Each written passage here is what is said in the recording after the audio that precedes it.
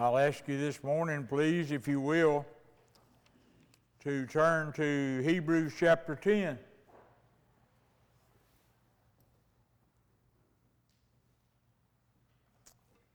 The title I've given to this subject this morning is Jesus Will Do It.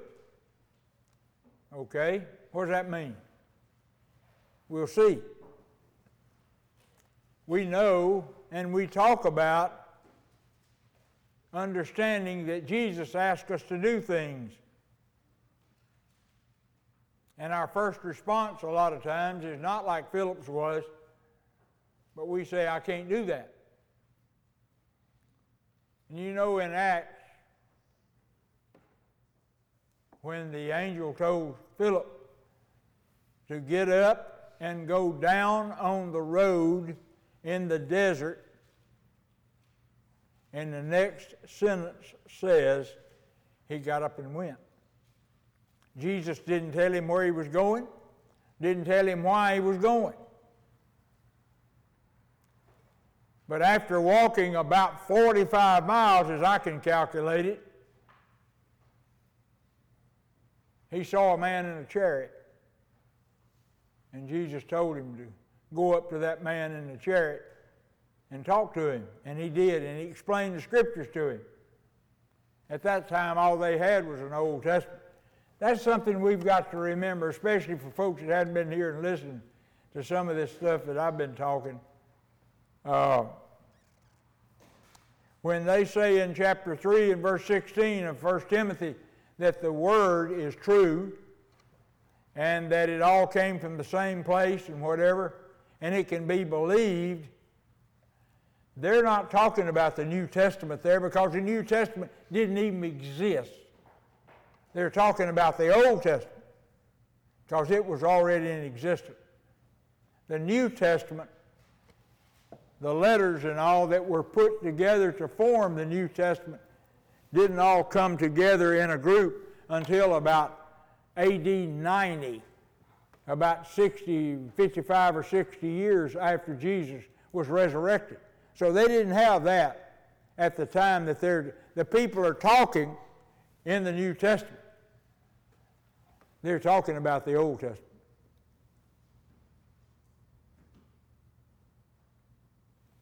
But Hebrews has a taste of the Old Testament. It's written about the Jews' perspective.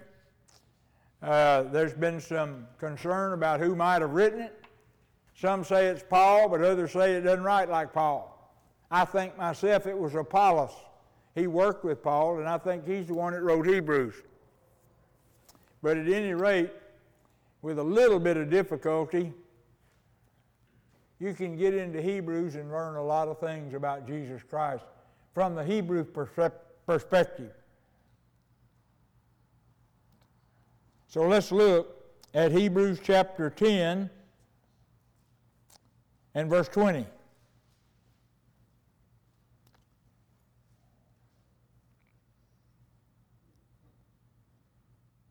Verse 21. And having a high priest over the house of God, let us draw near with a true heart in full assurance of faith, having our hearts sprinkled from an evil conscience and our bodies washed with pure water. Let us hold fast the profession of our faith without wavering, for he is faithful that promised. And let us consider one another to provoke unto love and to good works, and not forsaking the assembling of ourselves together, as the manner of some is, but exhorting one another, and so much the more as ye see the day approaching. He's saying here, and this is one of the things that I have put forth as something that's important for me. But it started out by saying that we have a high priest. And a high priest's job in the Old Testament was this.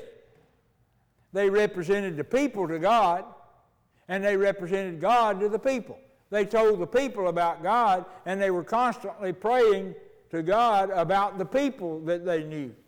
So they were the intermediary. So we have a high priest now in the church who is Jesus Christ.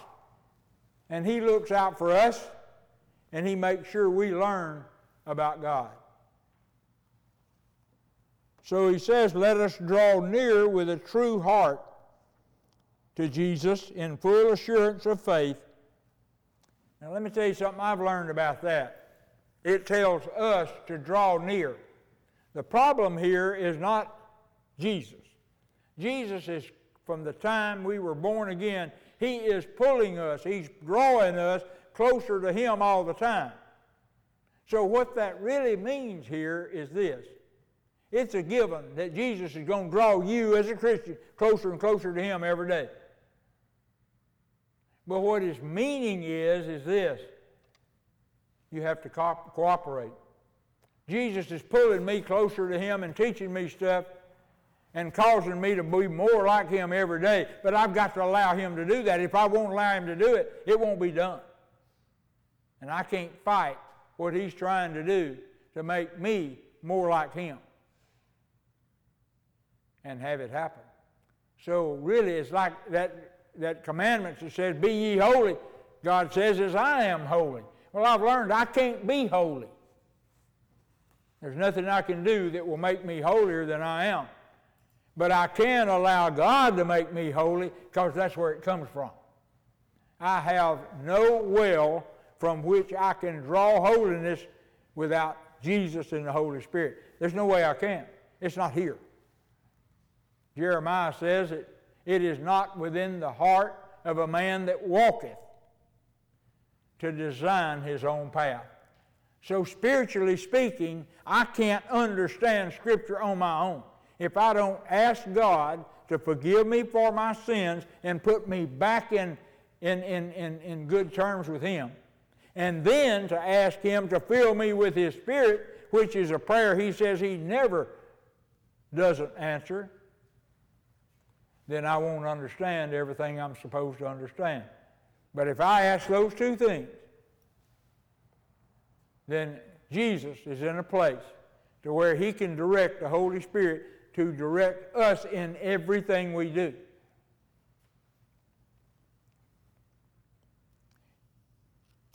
With a true heart, to draw near with a true heart in full assurance of faith, having our hearts sprinkled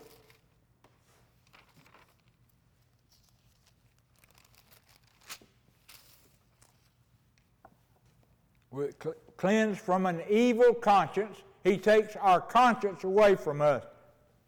How do we get a conscience? Have you ever thought about it? Because some of what we do is because our conscience bugs us. Well, when we get to be a born-again believer, the Holy Spirit takes over our conscience and speaks through our conscience. But up until that time, our conscience has been directed to us by whoever happens to be raising us. Our parents create a conscience as a child. I better not ever catch you doing that. You've probably heard that. That is forever. Ooh, Mama told me when I was 3, I better not ever do this. So that's our conscience reminding us what we need to be participating in and what we don't. But you see, we might have a conscience that as we become saved, that whoever had control of directing our conscience put in some stuff in there that Jesus doesn't approve of. So when we get to be saved, Jesus, through the Holy Spirit, starts working on the bad parts of our conscience. That's what he says here, an evil conscience. And to clean our bodies with pure water. We get to be, last week we had scripture where it said anybody that has this hope of heaven tries to keep himself pure. That's what it's talking about here. We keep our lives cleaned up.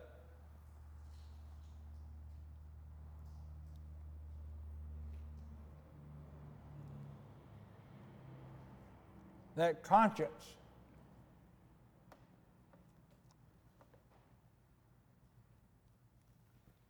is defined as to be able to see completely.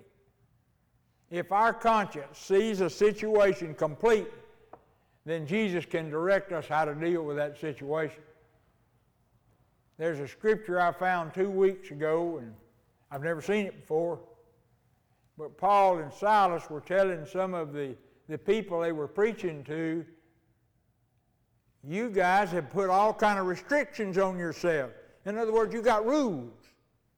Now look, folks, churches have a tendency, not churches, well, yeah, churches do too, because a church without a preacher will still put rules on it. And preachers preach rules to us, and we can't get along with God if we don't follow those rules. And so many of those rules I found are not in Scripture. So we've got to be careful what we consider as God's things that He's particular about in our lives, and not the church we happen to be attending. They want you to dress this way, they want you to speak this way, and like we showed you to start with, Old Cahaba Valley, you couldn't drink a beer in public, you couldn't say one curse word in public, or next Wednesday night at business meeting, they kicked you out of the church. That's not the way that God intends for a church to be. But Paul and Silas told those people, you're not getting your restrictions from us. We're not saying that you got a set of rules you got to live by. Because whom the Lord has set free, you're free indeed. Now, you're not free to do evil, but you're free to do what God wants you to do. But still, that's freedom.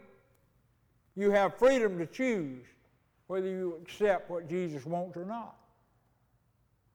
So the thing I've had a pretty good bit of work with is trying to convince born-again believers they're free. And you have a freedom. And so many of us, because of our early church bringing up or whatever, we've got something back there that we think we have to do. God wants you to be. Let this mind be in you as was in Christ Jesus. Because when you think like Him, you'll do like Him. But some people try to do like Him without thinking like Him, and before you know it, they've fallen, and then somebody calls them a hypocrite. But if you can, like 12th chapter of Romans says, if you renew your spirit, if you change your mind every day, you'll be getting more and more, and have your mind open to what you might learn that Jesus wants you to do and be. I think sometimes the churches get too bad about picking at folks and what they might have seen them do or what they thought they did. They try to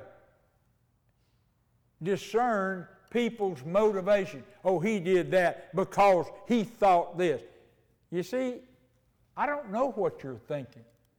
I can see what you do, but I don't know what thought provoked that. So I need to leave you alone about stuff like that. It says in the 14th chapter of Romans that if I belong to God through Jesus Christ, He is my master. And a servant needs to be obedient to his master, not what you think he ought to do. And when we understand that, we're not too quick to point out other people's failures, because we don't know what God might have called them to do. It might look like it's bad to us, but it might not be bad at all to God. So we leave people being obedient up to God, because He's the only one that knows what their motivations are.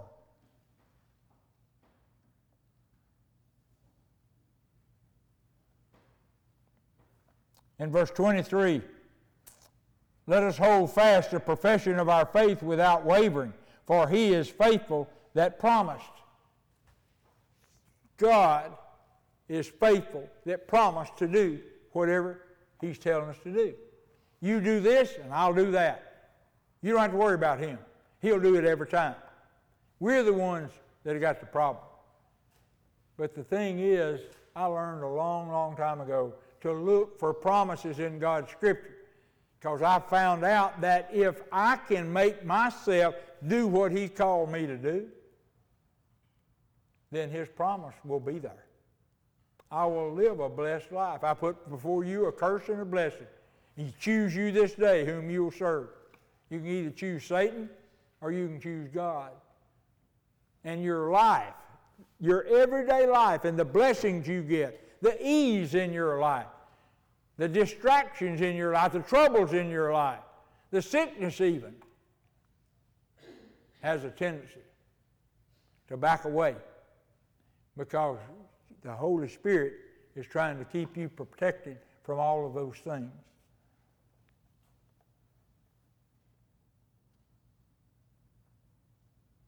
In 1 Thessalonians chapter 5 and verse 24, you don't have to turn there, it says, "Faithful is he that calleth you, who also will do it." Jesus will do what He called you for. Now, there's a place over in the New Testament, over in the Timothy's, I think, that says, don't let your heart condemn you. You feel like that God has called you to teach a class or to go talk to an older lady maybe, or any lady, anybody that lives by themselves, doesn't have a lot of company, and you feel like you need to go and to visit with them and give them a word. It says here we're to exhort or encourage one another. So you go and visit them and your heart says, oh, you can't do that. You know you're not smart enough to do something like that. And you can actually talk yourself out of doing something that God called you to do. Well, the title was Jesus Will Do It. Please understand something. We have people in this church and in every place I've ever been that jump up and do things that God called them to do, and they really weren't sure they could do it when they jumped up and did it. We've got a piano player like that. What a blessing she's been. She never played for a church before. She went to the piano and started playing. And in a few days, it got to be good. That's God. If she'd have said, oh, I can't do that, I've never worked that hard on the piano, she wouldn't come to the piano and sit down and put her fingers on the keys and let God take those fingers and make good sounds come out of them. You see what I'm saying? God said go, and Philip got up and went. Just that quick. That's the things I'm talking about. When you feel that God has called you to do something, you're not to concern yourself with whether you're capable of doing it or not. You can. He knew you could before He called you. He's not going to call somebody to do things that He knows is incapable of doing it with His help. But with His help, you can do anything. You remember that guy in the fire with somebody was talking about that went in his house and picked up a refrigerator and went running in the front yard with it and set it down in the front yard. That guy couldn't have picked that refrigerator up by himself. There was no way. But he did it while his house was on fire. You see my point I'm trying to make? And that's just things that happen to us every day. That's what he's talking about here. So get up and go, like Philip did. Get up and go. Start toward wherever He called you to go, and He'll get you there and get you through it. In Philippians, turn there if you will, please, a few pages back to your left.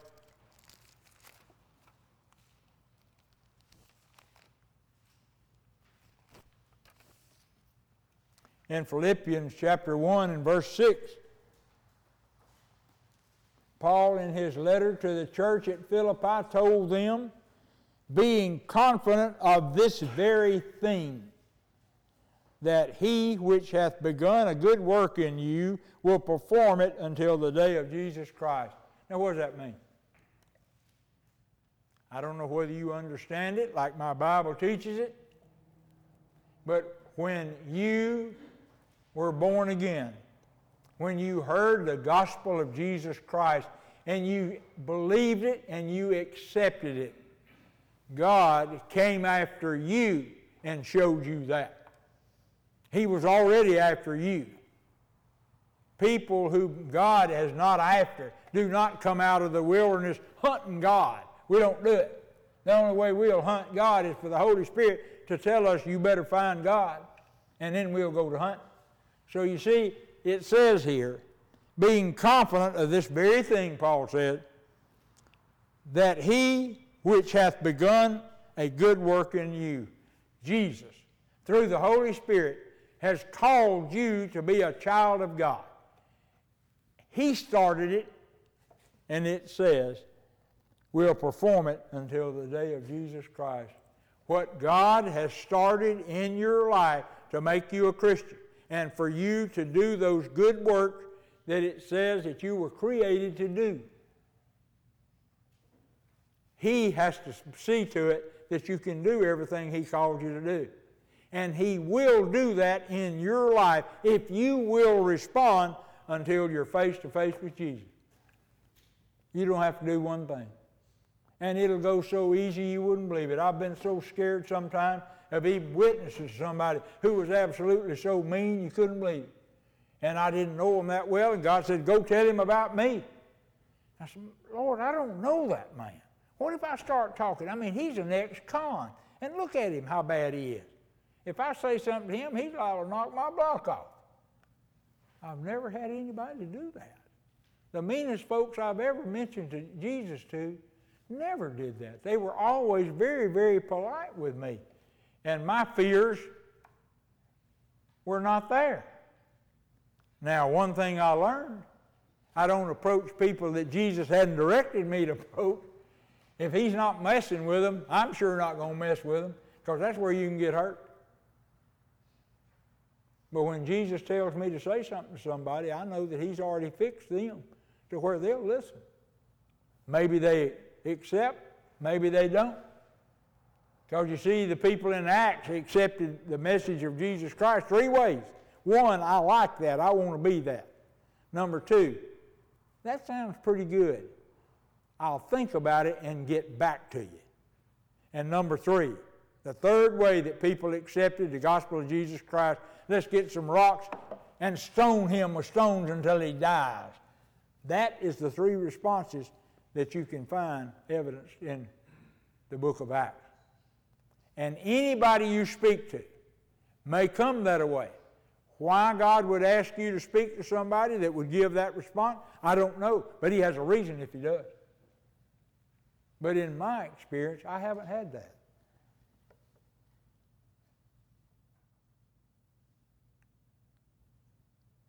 So we get back to Hebrews chapter 10 and verse 23.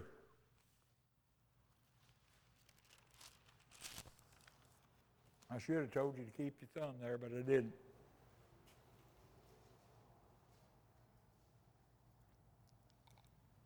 In Hebrews chapter 10, verse 23, it said, let us hold fast the profession of our faith without wavering, for He is faithful that promised it.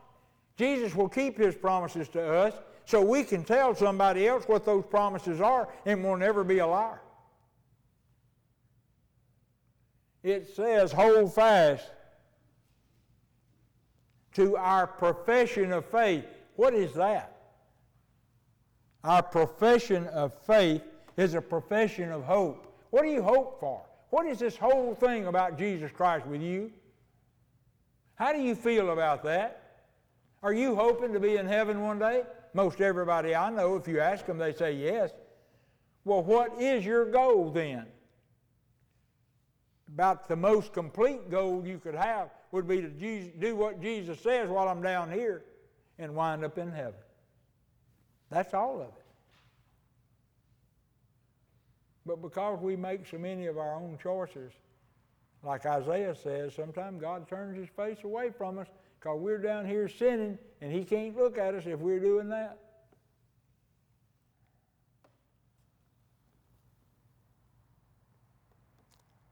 So share your goal with other people. It's just as simple as, well, I mean, why would they ask you, why would you do this? Why are you like that now? I mean, I've been knowing you for a long time. You've never been like that. Why are you like that now? Because I want to go to heaven. Is that your goal? Tell people that. Don't be shy about it. See how they respond.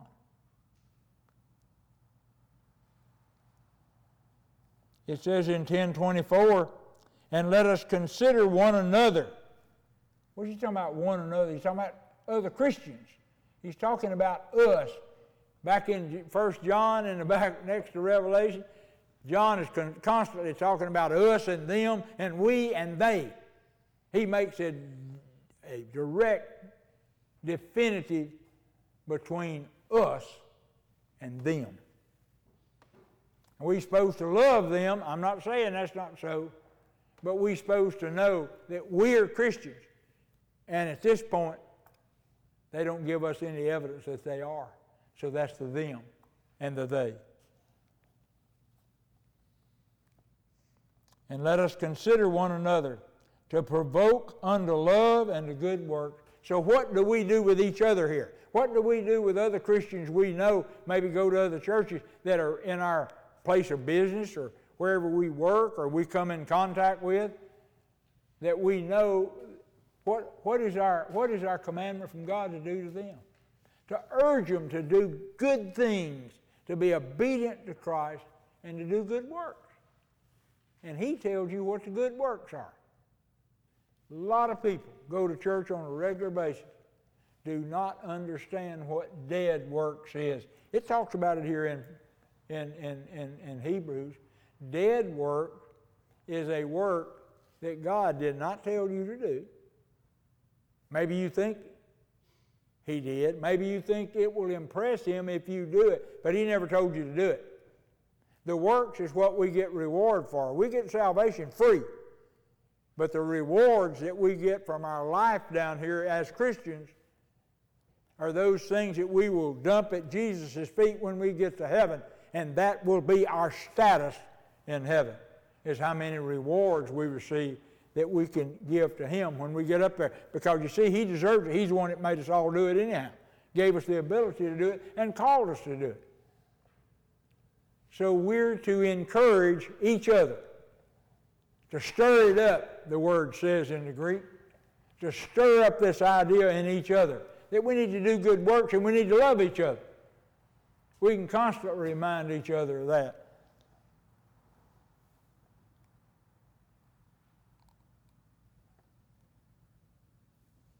Verse 25.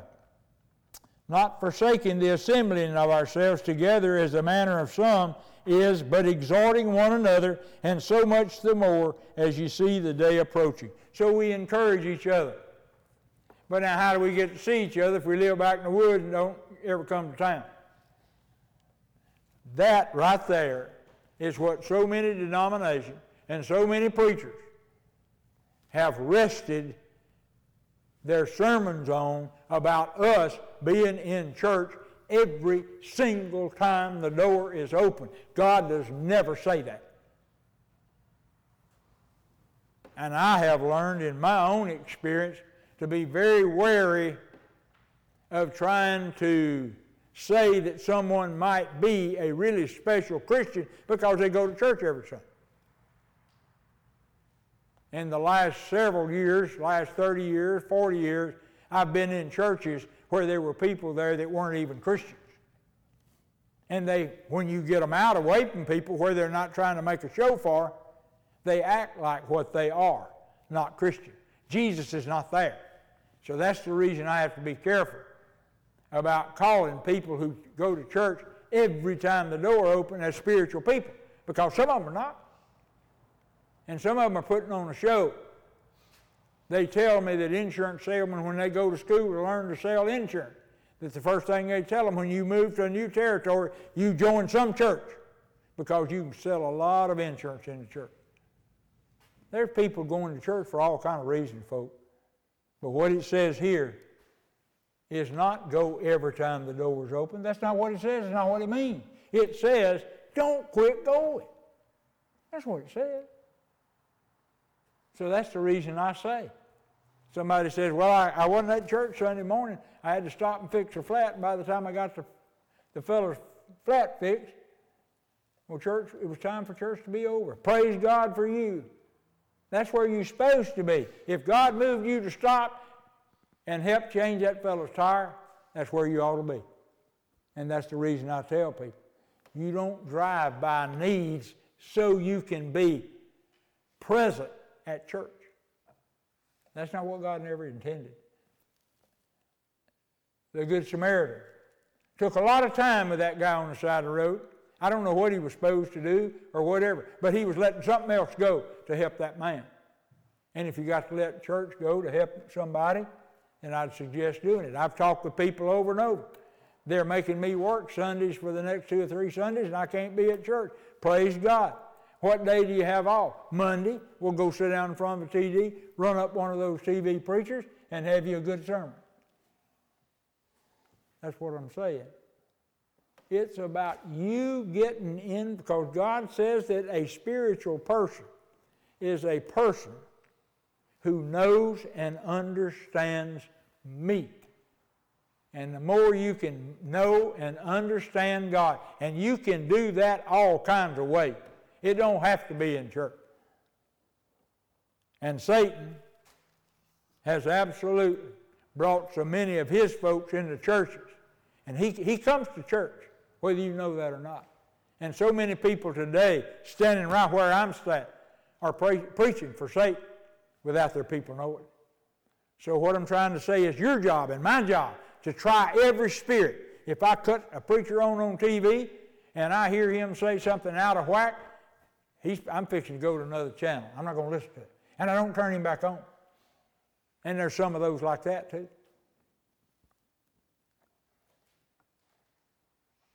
So it says in verse 25, don't quit getting together. You can't help each other if you don't get together.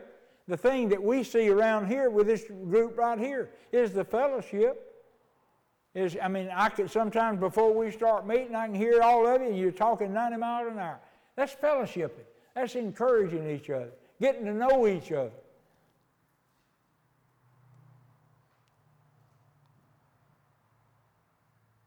In verse 26, for if we sin willfully, after that we have received the knowledge of the truth, there remaineth no more sacrifice for sins.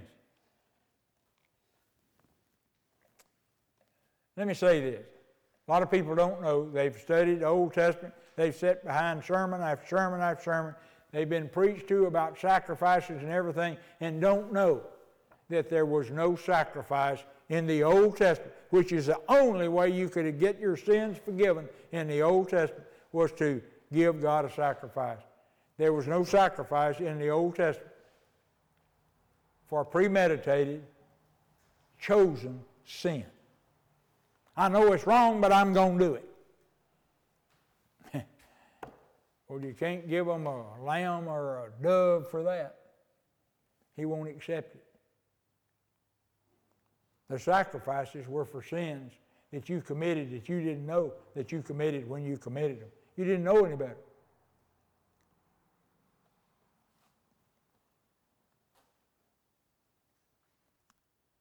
For if we sin willfully, after that we have received the knowledge of the truth, that's salvation, there remaineth no more sacrifice for sins, but a certain fearful looking for of judgment and fiery indignation, which shall devour the adversaries. 2 other scriptures I'd like to read to you that covers that too. And you can either turn there or you can just listen. In Numbers, chapter 15 and verse 30. It says, but the soul that doeth aught, does anything, the person, the human, that does anything presumptuously. Now that word is not used like we use it. We use it like we're assuming because we act because we were assuming. That's not the word that they define in the Old Testament. The word in the Old Testament has a connotation of bad with it. We knew it could be wrong, and we did it anyhow. It has arrogance hooked to it. But the soul that doeth aught, anything, presumptuously, whether he be born in the land, in other words, a Jew or an Israelite, and hath broken his whether he be born in the land or a stranger, the same reproacheth the Lord, and that soul shall be cut off from among the people. Now that was in Canaan. That's the promised land. So he says, God says, that if you are one of my people that lives in my land, Canaan, the promised land, and you choose arrogantly to sin, then I can't have anything to do with you. It doesn't matter whether you're traveling through, you're in my land, and it approaches me if you do it in my land, or one of the people that belong to me that live in this land. That's the Old Testament version. Now the New Testament version is in 2 Peter chapter 2 and verse 20.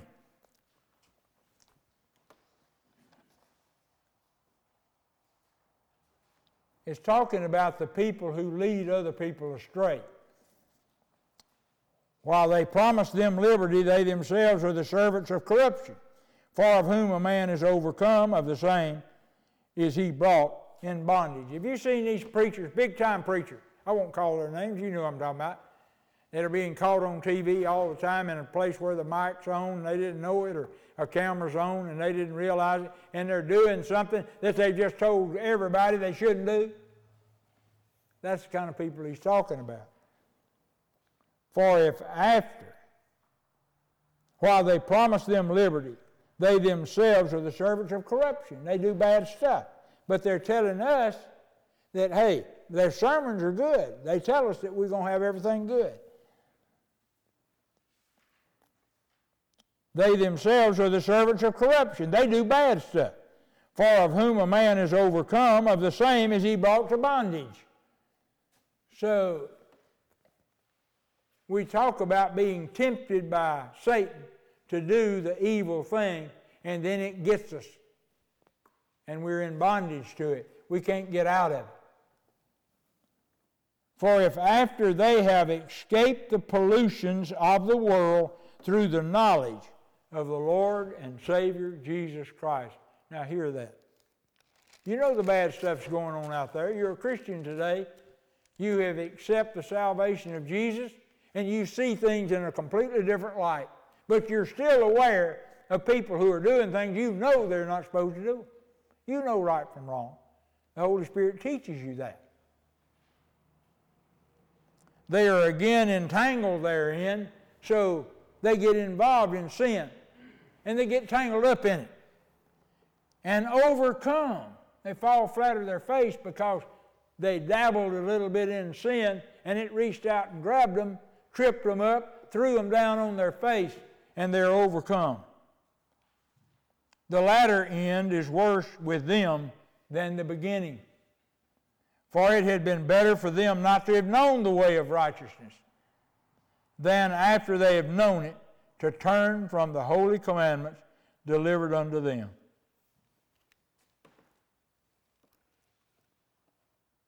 The definition is turn back. To turn back. It's like I said before. When God calls you to do something, He sees it's done. He sees you can do it. He gives you the power to do it. That guy couldn't have towed the refrigerator out of his burning house. He didn't have the strength to, until God gave it to him. On a normal day, he couldn't have picked it up. But they said he hugged that thing, carried it out in the front yard. I talked to people that saw him do it. God gave them that. But here's the thing. After we've tasted it, what God is, after we've tasted the Holy Spirit and salvation, and seen how God can make us be obedient to Him, and our life all of a sudden gets to be a better life, why would we choose to go back? That's what He's saying. Because it's been explained a lot of times. I've heard several sermons on it. that sin is for a season. It doesn't last long. What we do doesn't last long, but the results of it can last the rest of our lives. And that's what we need to avoid. So God is faithful that He'll promise to you what He says He'll do for you if you will step out and let Him guide you to do those things He wants done. That's the only way He can get glory. Let's pray. Father, thank you for your word. Thank you for explaining to us how you think and what you consider to be good and bad, and how you deal with us and our shortcomings. Lord, give us the courage and your mercy too, and your grace that we might do the things that you've called us to do, that your Father and our Heavenly Father might be glorified because we do what we do. So Lord, keep us working. Show us things to do. Encourage us to do them. Give us the means to get it done. And then, Lord, make us very careful to give you the praise for all of it, because without you we couldn't do any of it. In Christ's name I pray. Amen.